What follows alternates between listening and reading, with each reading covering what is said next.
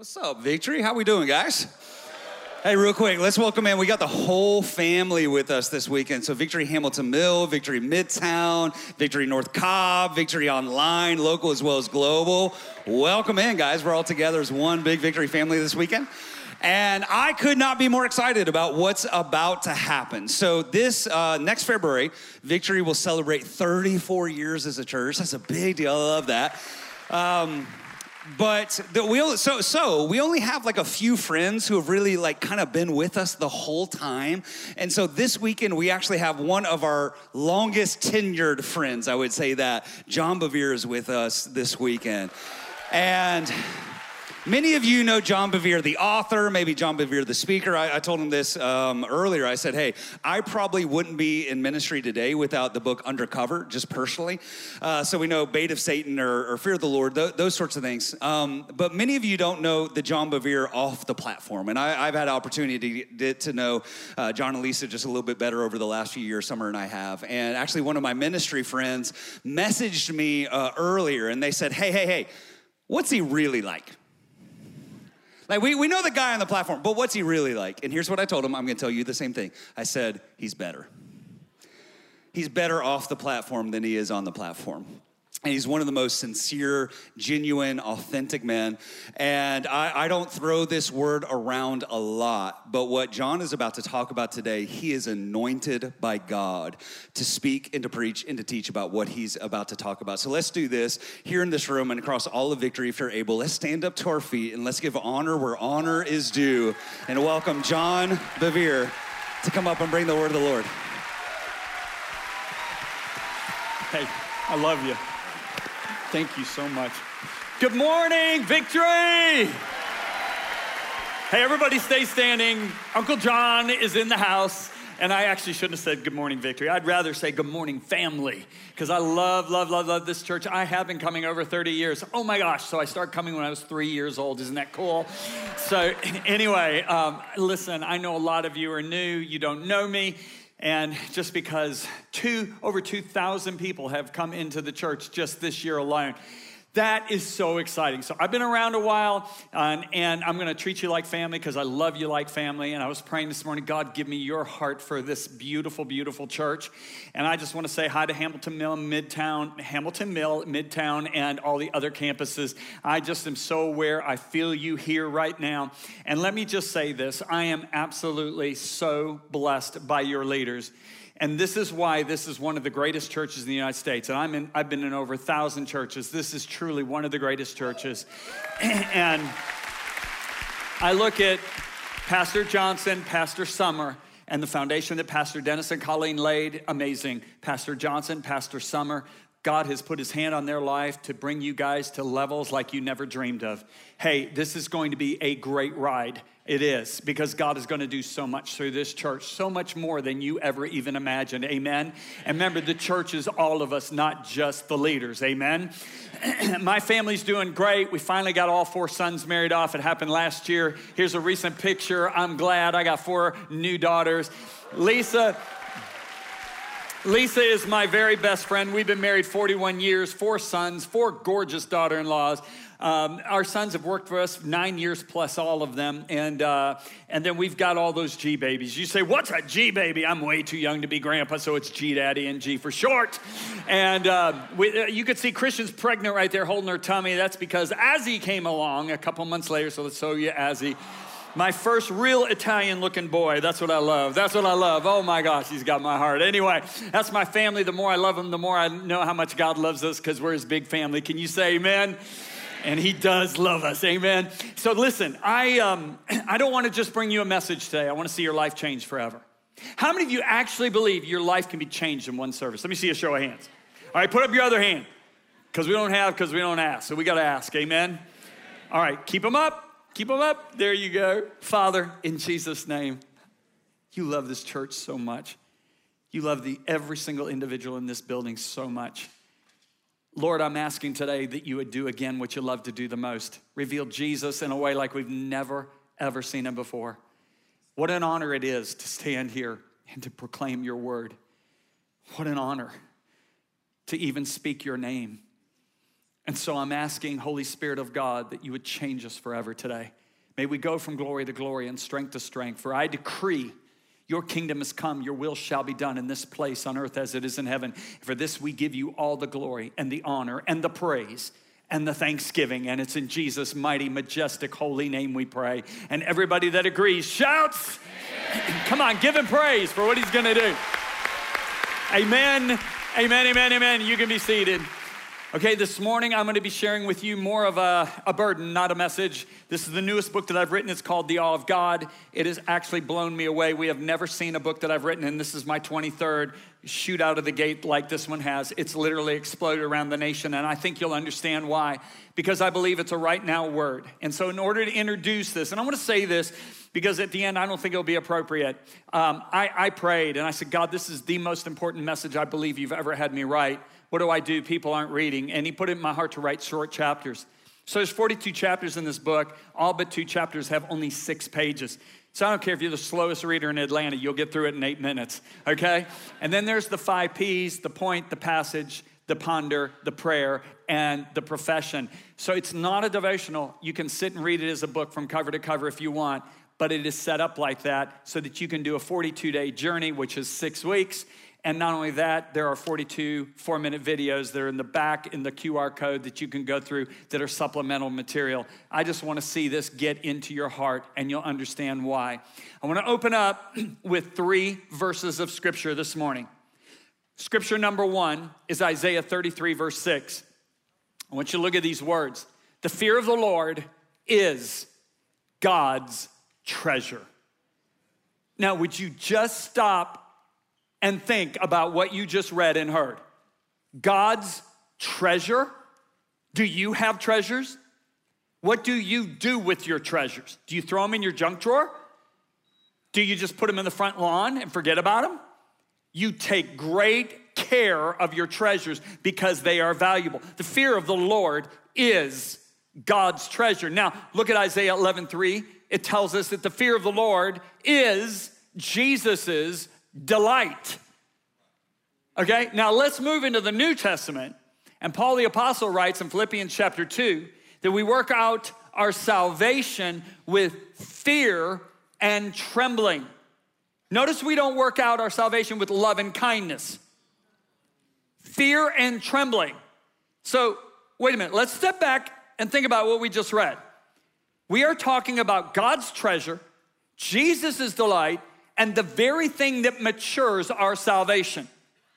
Why aren't we talking about this a whole lot more in the Western church? First of all, let's start out with defining what is the fear of the Lord. It is not about being scared of God. How can you have a relationship of intimacy with somebody you're afraid of? If you'll remember, when Moses leads Israel out of Egypt, he brings them to Sinai. And God says, tell them the whole reason I brought them out of Egypt was to bring them to me. I can't wait to introduce myself to my kids. And when God comes down on the mountain 3 days later to introduce himself, they all scream and run away. Moses, in shock, looks at the people and says this amazing statement. Do not fear. Everybody say, do not fear.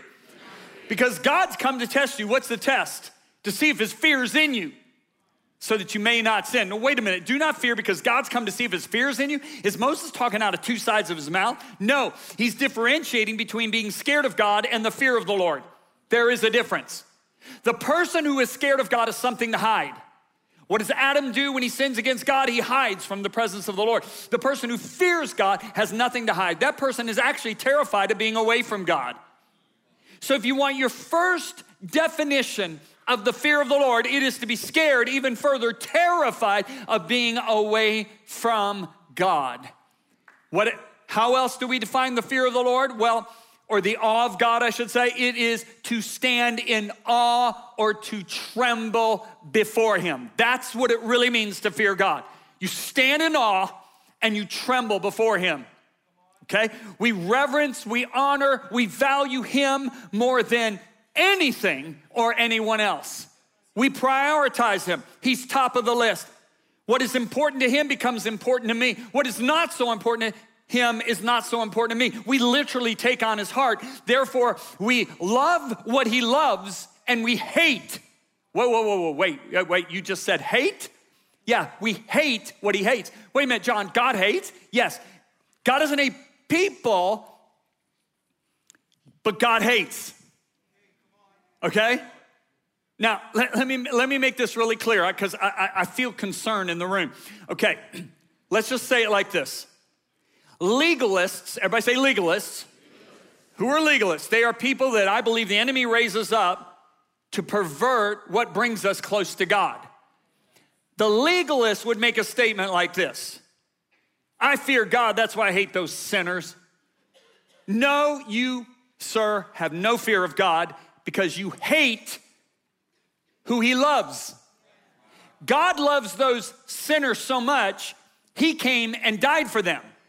What God hates is the sin that unmakes them the object of his love. This is why the Bible says in Proverbs chapter 8, verse 13, all who fear the Lord will hate. Now look at this, hate. Everybody say hate. It doesn't say all who fear the Lord will dislike. You dislike evil, you don't have the fear of the Lord. You avoid evil and say, I'm not gonna talk about it. I question whether you fear God or not. This is why Paul brings it to another level in the New Testament. He says, abhor what is evil. The word abhor in the original language means strong hatred. So Paul doesn't just say hate, he says strongly hate what's evil. Good preaching, John, amen, thank you so much.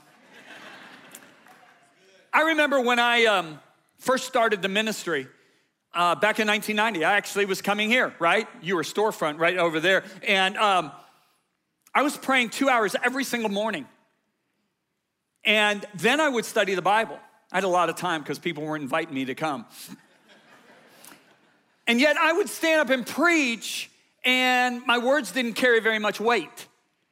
There wasn't an anointing on me. And I started getting really frustrated because I'm praying 2 hours every morning and then spending time in the Word. And I'm like, God, I don't get it. Why isn't there a stronger anointing on my life? You've called me to do this. Why do my words seem so powerless? And the Holy Spirit spoke to me and he said, son, because you tolerate sin. I said, what? He said, not only in your life, but in the lives of others. He said, read Hebrews chapter 1. So I go over to Hebrews chapter 1 and I find out this is the day that Jesus is raised from the dead and God the Father is inaugurating him as King of the universe. And God the Father, listen to what he says to Jesus. He says, because you have loved righteousness. And the Holy Spirit said, stop right there. Every Christian loves righteousness, including you. He said, but that's not all I said. Because you have loved righteousness and, now look at this, and hated sin. Therefore, God, even your God, has anointed you beyond your companions. The Spirit of God spoke to me right there and he said, son, learn to hate sin the way I hate sin. You'll see the anointing increase upon your life. Now notice he specifically says lawlessness. Lawlessness is actually the definition of sin. Hey, you gotta remember, Adam didn't jump in bed with a prostitute in the garden, guys. He simply disobeyed what God told him to do. You know, if you look at the word lawlessness, that word is the Greek word anomia, which means you're a law unto yourself. In other words, you determine what's right for your life. If you look at the two trees in the garden, they really illustrate what's going on in our society today. If you look at the tree of life means God is my creator. I know he knows what makes me and breaks me, so I trust him. Okay? Okay, let me give it to you so you'll really get it. As a father of 4 sons, about 2 decades ago when they were all toddlers, Christmas was always a work day. You get it? They open up the gifts and guess who's building the toys all day long? Me, right? So I'm your typical dad. I rip open the box, throw the pieces on the floor, throw the box and the instruction manual over in the corner and just start building it. I spend an hour building it and I'm finished. But there's still 10 pieces on the floor. I hit the switch and it doesn't work. What do? I go get the instruction manual, I deconstruct the toy, I build it the way the author or the manufacturer said to do it, and wow, I hit the switch and lo and behold, it works. God is the one who created us. He knows what breaks me and he knows what makes me. Okay, that's the tree of life. The tree of the knowledge of good and evil is when I choose what is best for my life outside of what God says. When she saw the tree was good, it doesn't say when she saw the tree was evil and would make her wicked. When she saw it was good and was made, that was when they decided we know what's right for our life. Well, let me tell you something. If you look at our society today, you put a pair of pants up and a skirt up in front of a 6-year-old and you say, okay, which one are you drawn to? You know what you're saying, that child? Forget that you were fearfully and wonderfully made by your Creator in your mother's womb. You're the one that chooses what's right for your life. You are literally training that child in lawlessness. Good preaching, John. Amen. Thank you so much. I'm helping you this morning. They told me you were the rowdy one now. Come on. Live up to your expectation here. Okay? Amen. If you want to divide the fear of the Lord into 2 categories, let's do it to define it this morning. Category number 1 is to tremble at his presence.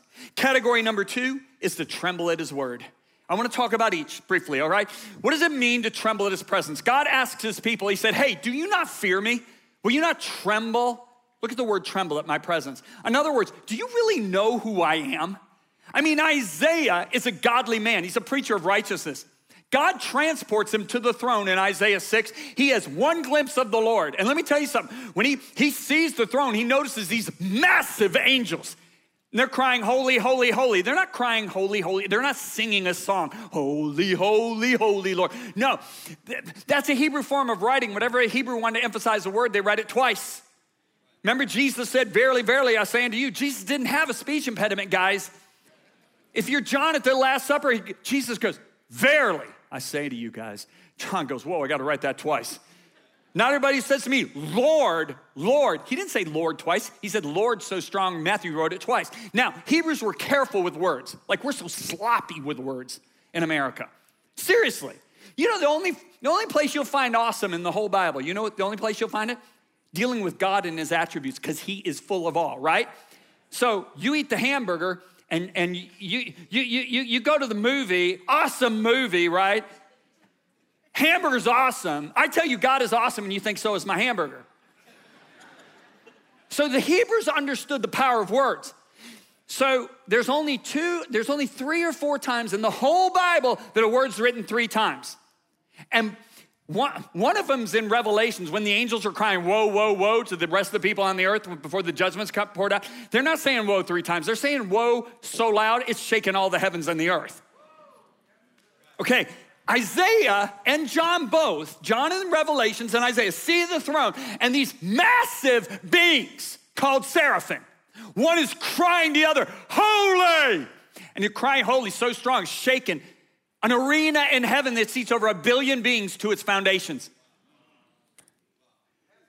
They're not saying, God, I've been doing this for 10 trillion years. Can I go to another part of the universe and take a break? Are you kidding? They don't want to be anywhere else. Every minute, another facet of his greatness is being revealed, and one cries to the other, holy! And you know what's amazing? You know what's amazing? One's not crying to the other, faithful, faithful, faithful. Is God faithful? You better believe he's faithful. But that's not his attribute that stands out. They're not saying love, love, love. Is God love? Yes, you better believe he's love. He doesn't even have love. He is love. But they're crying holy because the attribute of God that stands out above all other attributes is his holiness. You know what Oswald Chambers said? Oswald Chambers said, oh boy. He said, when we preach the love of God, there is a danger of forgetting that the Bible reveals, first of all, not the love of God, but the intense blazing holiness of God with his love at the center of that holiness.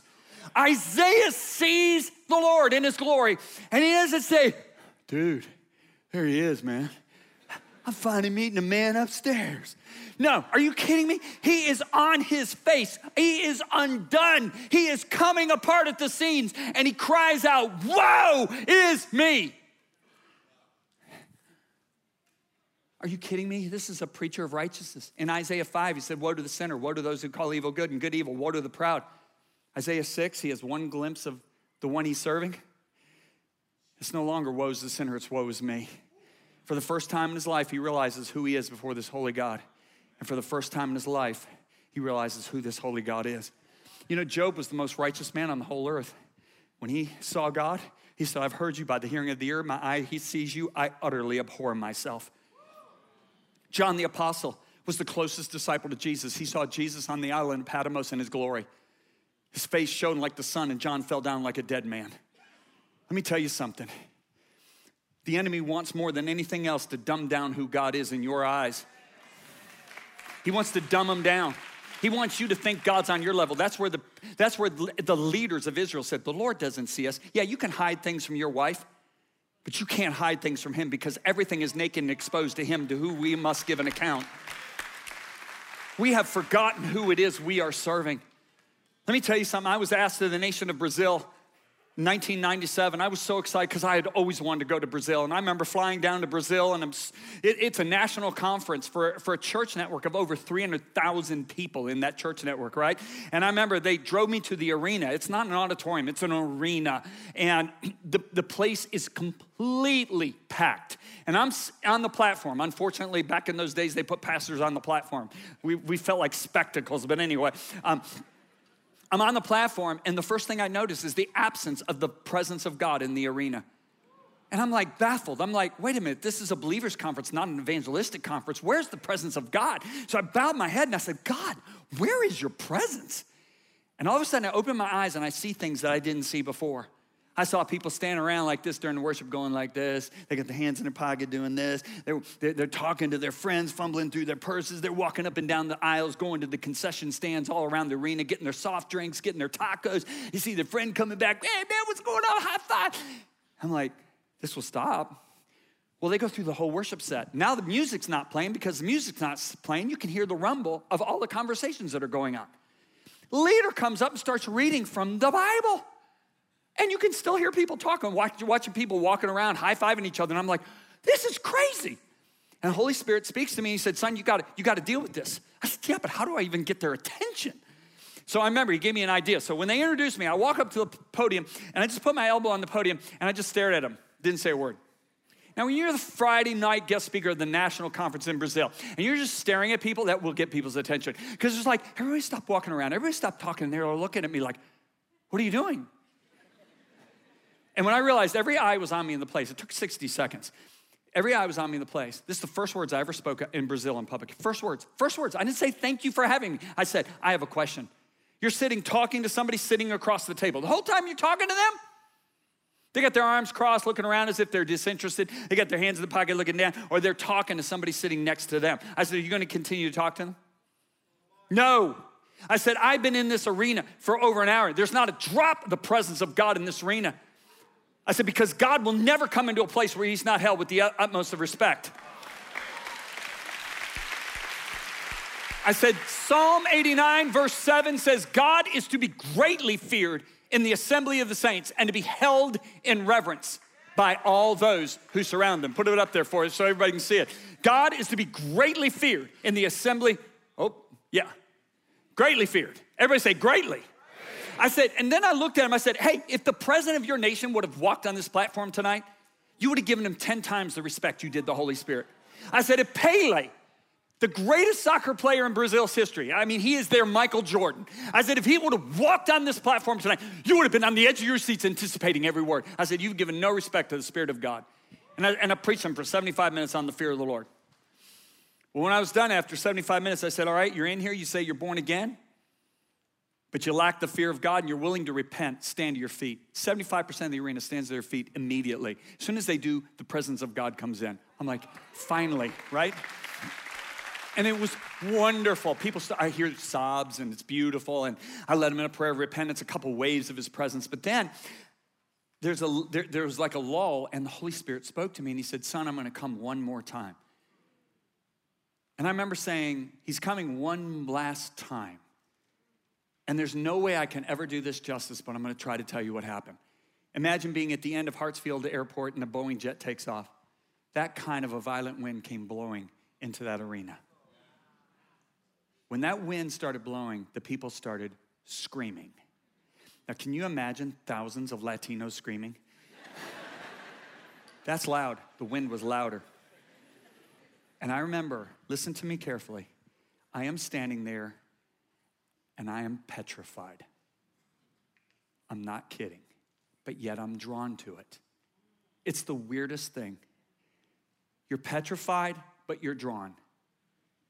I remember the Bible says in the New Testament, Moses exceedingly quaked when God's presence came on that mountain. I had never encountered authority like this, a presence like this. And I remember I'm standing there and this wind is blowing and these people are screaming And this thought goes through my mind really strong. John Bevere, you say one wrong word, you make one wrong move, you're dead. Would that have happened? I don't know, but a man and a wife made a wrong move in a presence like that when they came to their church service in the book of Acts, chapter 5, and they buried them both the same day. I knew irreverence would not be tolerated in this atmosphere. And I remember the wind lasted 90 seconds. It subsided. It left in its wake. The people were collapsed all over the arena. They're on the floor. They're bent over their seats in front of them, weeping. And I'm like, what do I do? What do I do? And the Holy Spirit finally spoke to me and said, son, I'm through with you. So I turned it over to the leader. I said, it's all yours. So they real quick whisked me out to the car. They put the soloist that night and her husband in the car. She screams, did you hear the wind? I said, hey, maybe it was just a jet aircraft that flew too low over the arena. She goes, what are you talking about? And she starts saying, no, and her husband calms her down. He says, sir, that wasn't a jet airplane. I said, how do you know? He said, because there were security men and policemen outside of the arena. When the wind started blowing, they came running in to see what was going on. He said, furthermore, I'm at the soundboard because I had to make sure my wife's levels were right, singing. He said, I'm looking at the decimal meters while the wind is blowing, and they're at 0. That means not one bit of that sound came through our sound system. And then the driver goes, sir, where would you like to eat? I said, no, take me to my hotel room. And I remember I sat on the balcony until 1:30 in the morning just worshiping, thinking, did I really, really just encounter what we encountered tonight? Let me tell you, God makes a statement in Leviticus 10:3. By those who come near me, I must be regarded as holy. There are the should-bes in scriptures. There are the must-bes. You're wise to know the should-bes. You're a fool to not notice the must-bes. I must be regarded as holy. I was in Malaysia 2 years later. This is 1999 now. This is another national conference. It is an auditorium like this. It is not an arena this time. People had come from all over the nation of Malaysia to Kuala Lumpur, the capital, for these meetings. We did 10 meetings. We were on the 10th meeting, and I will never forget this as long as I live. That presence came in again, but it was even stronger this time. No wind, no sound, just the presence. And I remember when that presence came in, without me saying a word, everybody started screaming in prayer. And again, I'm standing there petrified. Again, I am thinking, Bevere, you say one wrong word, you make one wrong move, you're dead. Okay? And I remember I'm pacing very cautiously, and out of my mouth comes words that my mind had never thought of before. I heard these words come out of my mouth. This is the spirit of the fear of the Lord. And all of a sudden I realized in my mind, that's one of the manifestations of the Holy Spirit. The Spirit of the Lord shall rest upon Jesus, Isaiah said. The spirit of wisdom, understanding, counsel, might, knowledge, and the spirit of the fear of the Lord. I realized right there, this is one of the manifestations of the Holy Spirit. I remember this one lasted about 5-6 minutes. It subsided. People are all over the floor, literally on the floor. Nobody caught them. They're all over the floor. And I'm standing there. What do I do? And the Lord's like, I'm through with you. So I turn over to the leader again, right? And the leader comes up. He's wise. He goes, we were going to do a song. We're not doing it. This service is over. You can stay as long as you want. And I remember I hung out for 15 minutes, and I thought, I'm exhausted. I got to go. And I'm walking out the back of the auditorium, and I get met by this couple. And I had noticed this couple got absolutely nailed by this presence. She literally baptized in fire. And we're just staring at each other for like 30 seconds and not saying a word. I mean, what do you say? Cool service. Yeah, man, cool service. Really was. Now, we're just staring at each other. And finally, she breaks the silence after about 30 seconds. She goes, I feel so clean inside. I went, oh my gosh, that nailed it. That's what I felt in Brazil 2 years ago. That's what I feel right now. That's what I felt in Texas, in Northern California. I mean, because I've experienced this like 5 times in my life. And I remember going to my hotel room that night. I thought, clean, clean, clean. She's right, clean. That's it, clean. And I remember the next morning I'm up and I'm getting ready to go play basketball with the Bible school students in Malaysia. And the Spirit of God, I'm putting my gym shorts on, and the Spirit of God said, read Psalm 19. I had no idea what was in Psalm 19. I'm like, okay. I grabbed my Bible because it wasn't an iPad back in those days. And I open up my Bible to Psalm 19. I start reading verse 1, 2, 3, 4, 5, 6, 7. It doesn't make any sense until I get to verse 9, because look what I read in verse 9. The fear of the Lord is clean. I went, oh my gosh, there it is. Now look at the next words, enduring forever. And those words jumped off the page. And the Spirit of God right there in that hotel room spoke to me. And he said, son, Lucifer led worship right before my throne. He was anointed to do so. He beheld my glory, what put Isaiah on his face. He didn't fear me. He didn't endure forever. He said, son, a third of the angels surrounded my throne in heaven. They beheld my glory. They didn't fear me. They didn't endure in heaven forever. He said, Adam and Eve walked in the garden in the presence of my glory. They didn't fear me. They didn't endure in the garden forever. A few hours later, I started thinking, wow, there are ministers that have started ministry. They didn't endure in ministry forever because they lacked the fear of the Lord. Barna tells us there's over 20 million Americans that have walked away from the faith in the last 23 years. 20 million. That's 1 out of every 14 Americans. They have gone from practicing Christians to now agnostics, spiritualists, and atheists. They profess that. Paul said this would happen. He said, before that day comes, he said there will be a massive falling away. But what Paul never wrote is that these people wouldn't come back. And just as John the Baptist was sent to the lost sheep of the house of Israel, I believe there's a company of men and women, young and old alike, that are going after the lost sheep of the house of the church. And I believe some of you are in here. Amen. Many of you are in here. Let me go a little further. Many of you are in here. Let me tell you something. It's go time, guys. We are not in a cruise time. We are in go time. The coming of the Lord is so near. And if you can't see that, you are spiritually blind. Jesus rebuked the leaders and said, you can't discern. You can discern the sky. You can tell the weather from the sky, but you can't discern the season. He said we know the season, not the day or the hour, but we would know the time period. We're in it, and it's go time. Amen. The fear of the Lord is to tremble at God's word. Now, this is amazing. What does it mean to tremble at God's word? If you look at Isaiah 66, Isaiah was a lot like America. They were selectively obeying God. In other words, they obeyed when it was convenient. They just ignored when it wasn't. So God finally rebukes them through the prophet. And God makes the statement then, this is the one to whom I will look. Now look at this. The word look is an interesting Hebrew word. You know what it means? It means pay close attention to. God is saying, this is the one that I pay close attention to.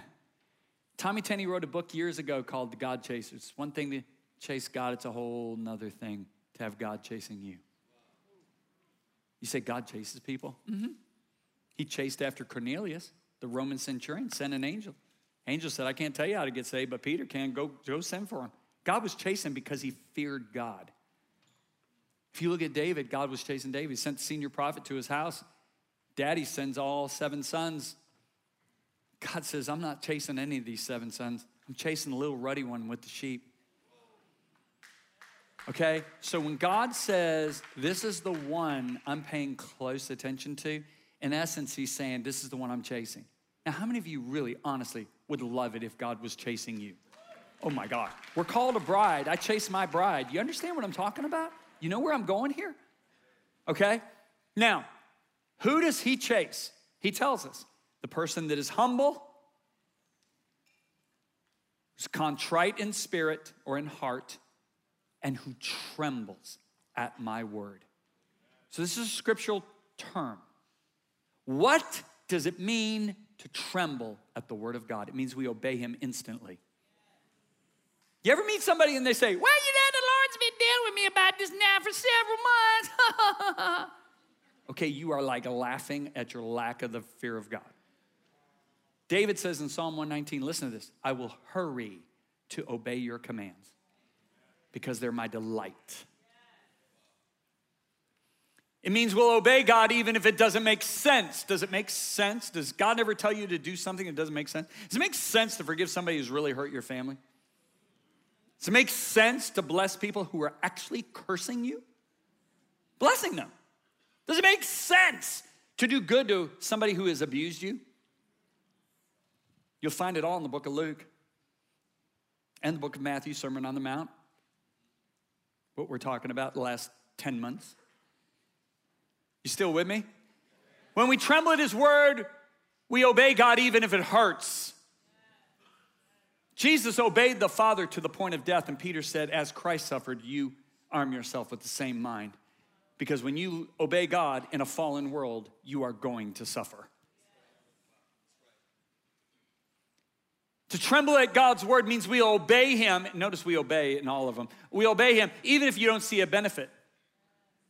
Do you know that the only way you can get a lot of Christians to obey God is to show them the benefit? If you pray, God will do this. If you obey, God will do this. If you serve, God will do this. Does God do this, this, and this? Yes! If you give, he will multiply your seed sown. If you serve, yeah. But that better not be your motive, because what if that was Esther's motive? Esther's got everything to lose, including her head, and nothing to gain. And she looks at her cousin and says, I'm going for the king. If I die, I die. She feared God. Because when you fear God, obedience is a premium. If you tremble at his word, that means you'll obey him all the way to completion. King Saul does 99.99% of what God asked him to do. God says, he disobeyed me. Now, if King Saul was a millennial today, he would have said, wait a minute, why don't you look at the 99.9 that I did? Why are you looking at the 0.1 I didn't do? Jesus said, when you've done all these things you're commanded, say we're unprofitable servants. The fear of the Lord, when we tremble at his word, we obey to completion. When we fear God, we don't twist his word to fit into our culture. When we fear God, we don't pervert his word to fit into my lifestyle. Here's what I'm convinced. What is getting the American church in trouble is not what we're saying. It's what we're not saying.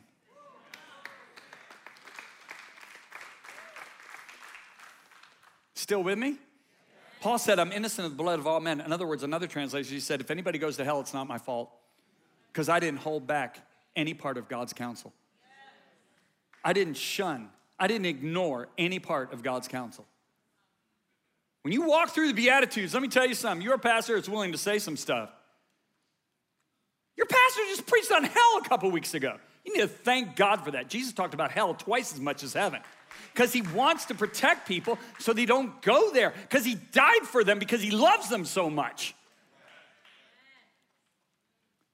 Still with me? Let me go to some of the rewards.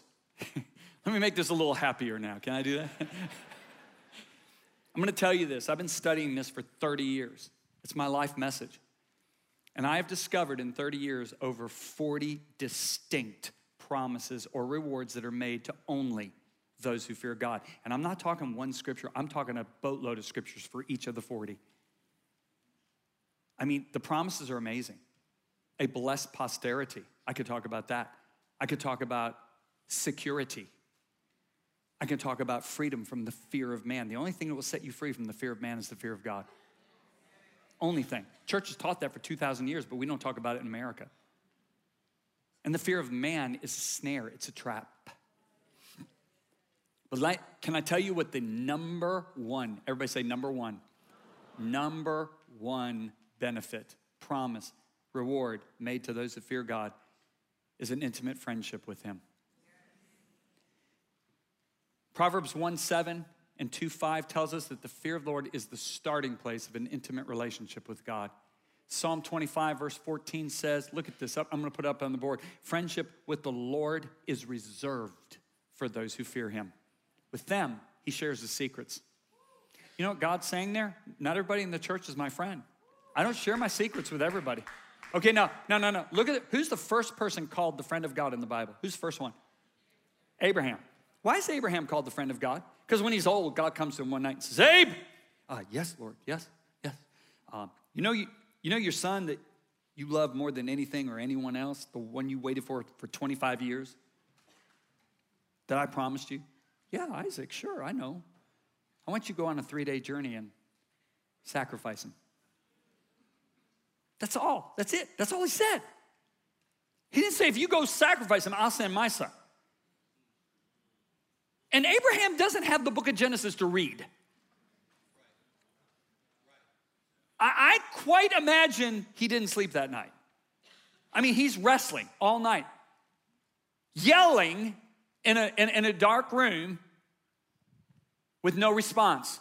God, why don't you let me sacrifice me?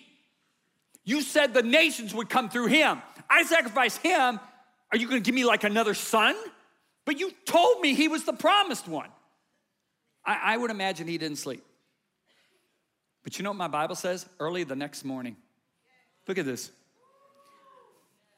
Well, you know the Lord's been dealing with me about this now for several months. You and Abraham, two different birds. He's on his way early the next morning. Now, God gives him a 3-day journey. Why? It's a little easier when you heard the booming voice of God the night before, but what about 2.5 days later when you've not heard anything from heaven? Anything. And now you're looking at the mountain. You're going to put the most important person or thing to death in your life just because God said do it and didn't give you a reason. Abraham goes to the top of the mountain, starts building the altar with his son, his 13-year-old son helping him. And then his 13-year-old son goes, Dad, where's the sacrifice? Abraham's like, God will provide, son. God will provide. He builds it, ties up Isaac on the altar, lifts the knife, is ready to put the most important person or thing to death in his life just because God said do it. And an angel appears. And an angel says, Abraham, stop!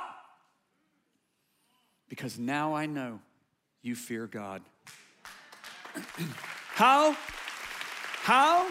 does the angel know that Abraham feared God? Number one, he obeyed instantly. Number two, he obeyed when it didn't make sense. He obeyed when it hurt.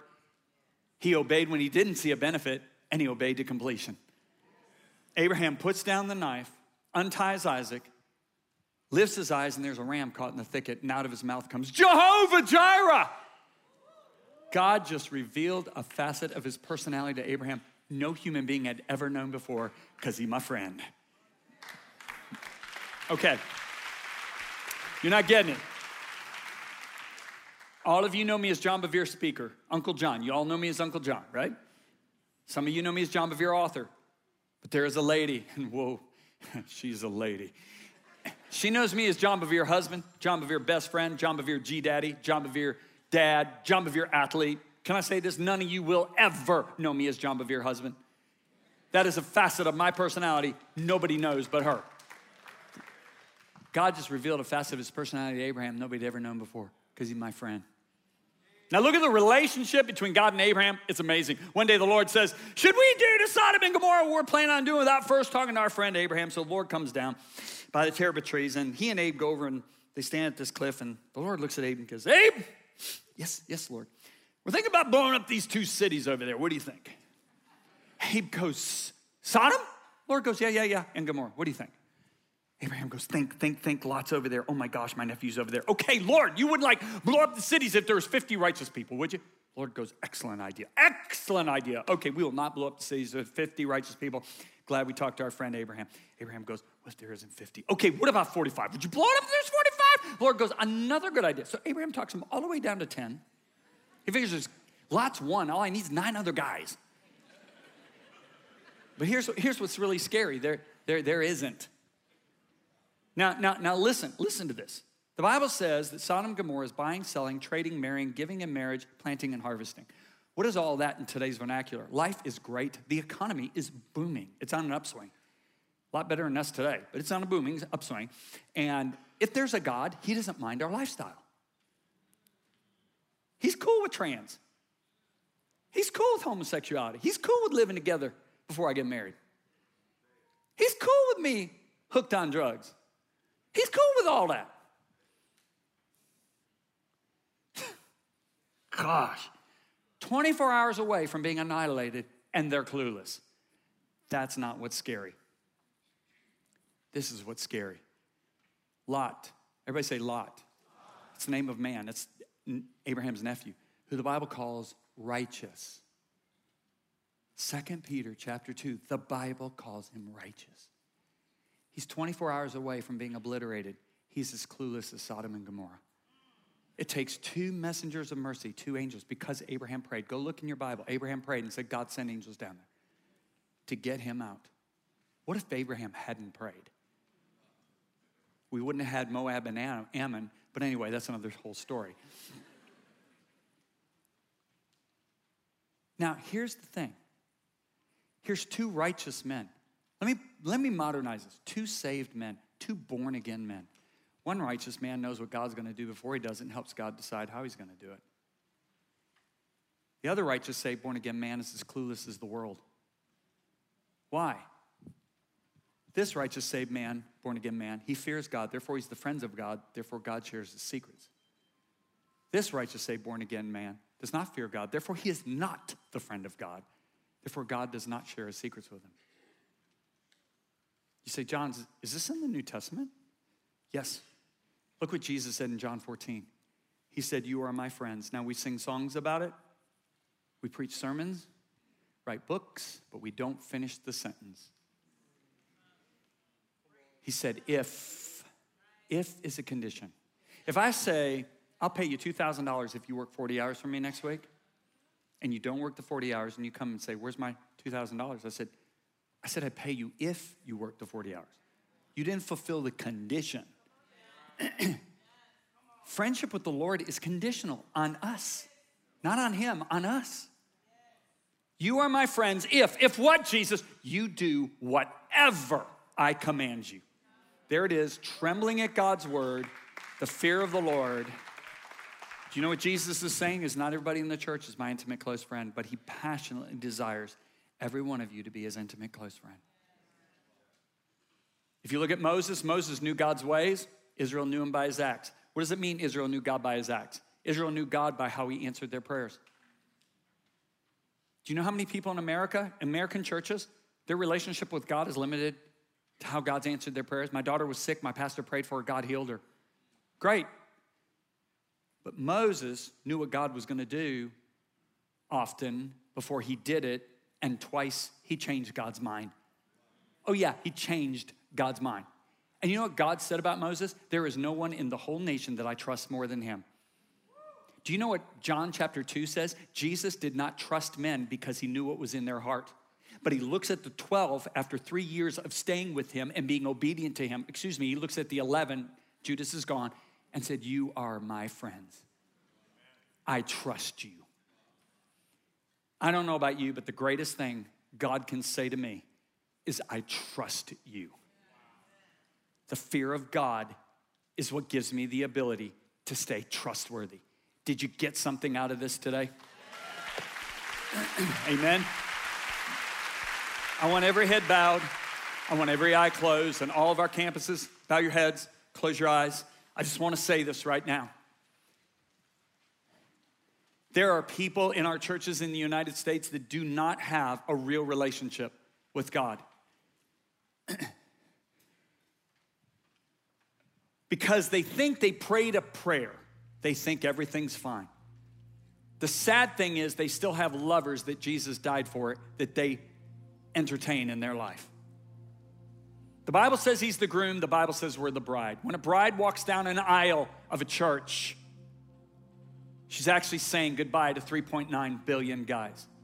Can you imagine a young man opening up that ring box, and his name is Tim, and he looks at his fiance, he looks at his girlfriend Amy and says, Amy, I love you, I want to spend the rest of my life with you. And he opens that box, and she squeals with delight, and she says, yes, I'll marry you. But you know, I was going steady with Tony in high school, and I'd like a couple nights with him a year, and actually Peter, he and I were pinned in college, so could I have a couple nights a year with him? There's not a young man in the nation that would say yes to that. Every young man in the nation would close up that little ring box and walk away heartbroken. Well, let me tell you something. Jesus left what you and I can't even imagine yet. He comes to a cursed world, takes a body on, knowing that he is going to be lied about, mocked, spit on, punched, beard plucked out, thorns shoved into his head, beat unmercifully to the point where by the time he gets to the cross, Isaiah actually wrote he wouldn't be recognized as a human being. He would be so beat. Our Creator does that because he wants a relationship with us. He gave himself entirely to us. He's not coming back for a bride that's sleeping with the world a few nights a year. We would never expect Tim to accept Amy's proposition. Why have we thought that Jesus can come back for people who flirt with and entertain sin willfully?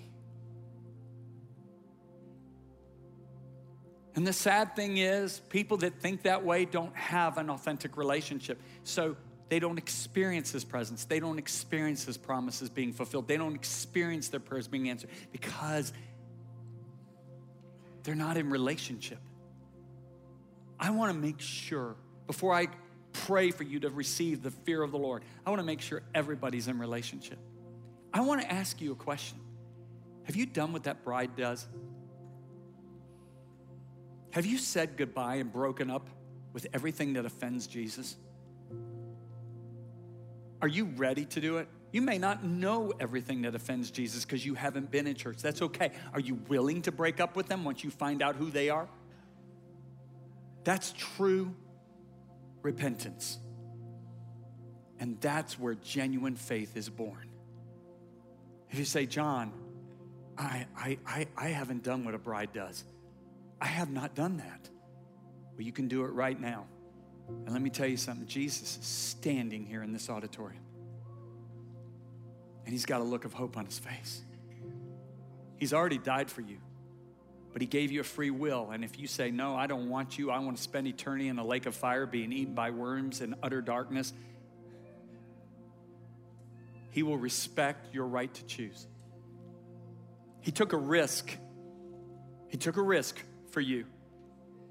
He died a very horrible death, hoping that you would say yes.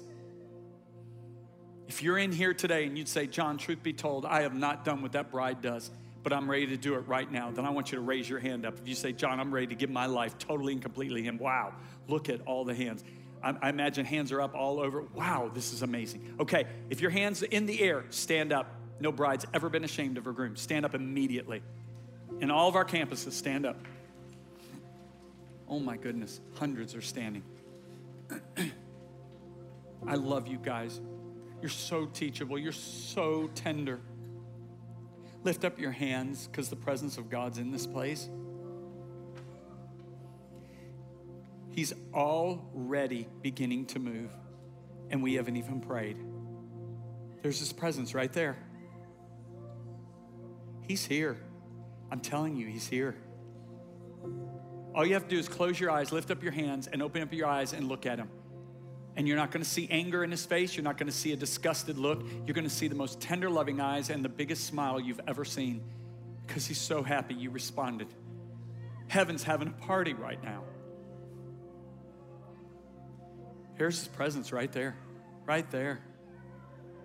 Boy, I'm telling you what, people are getting delivered right now, and we haven't even prayed yet. Jesus, Lord Jesus.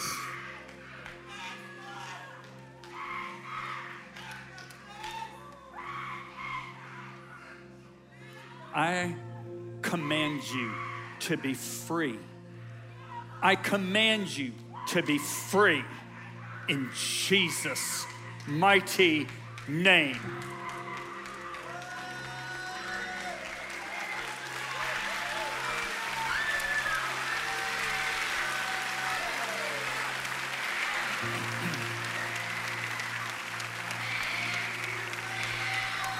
It's all right. It's all right. Don't be afraid. People are getting set free all over this auditorium. In our campuses, people are getting free. Now lift up your hands, all of you. Lift up your hands. Now I want you to say these words. God in heaven, forgive me for living life my way, apart from you, my Creator. But today, That is all changing. This day, I give my spirit, soul, and body, everything I am, everything I have, to you, Jesus. Jesus, you're my Lord and King, my bridegroom. I am forever yours. Now I ask you, if you say, John, I want to be baptized in the spirit of the fear of the Lord, stand up, stand up, stand up all over the campuses, everywhere. Stand up. Say this out loud. Say, Father, you said if I ask you for the Holy Spirit, you would give him to me. I am asking you, baptize me in the holy fear of God. I delight in what Jesus delights in. I delight in your treasure. Fill me with the holy fear of God so that I can love you more deeply and walk with you more closely. In Jesus' mighty name. Now give him praise. Come on, give him praise. Give him praise.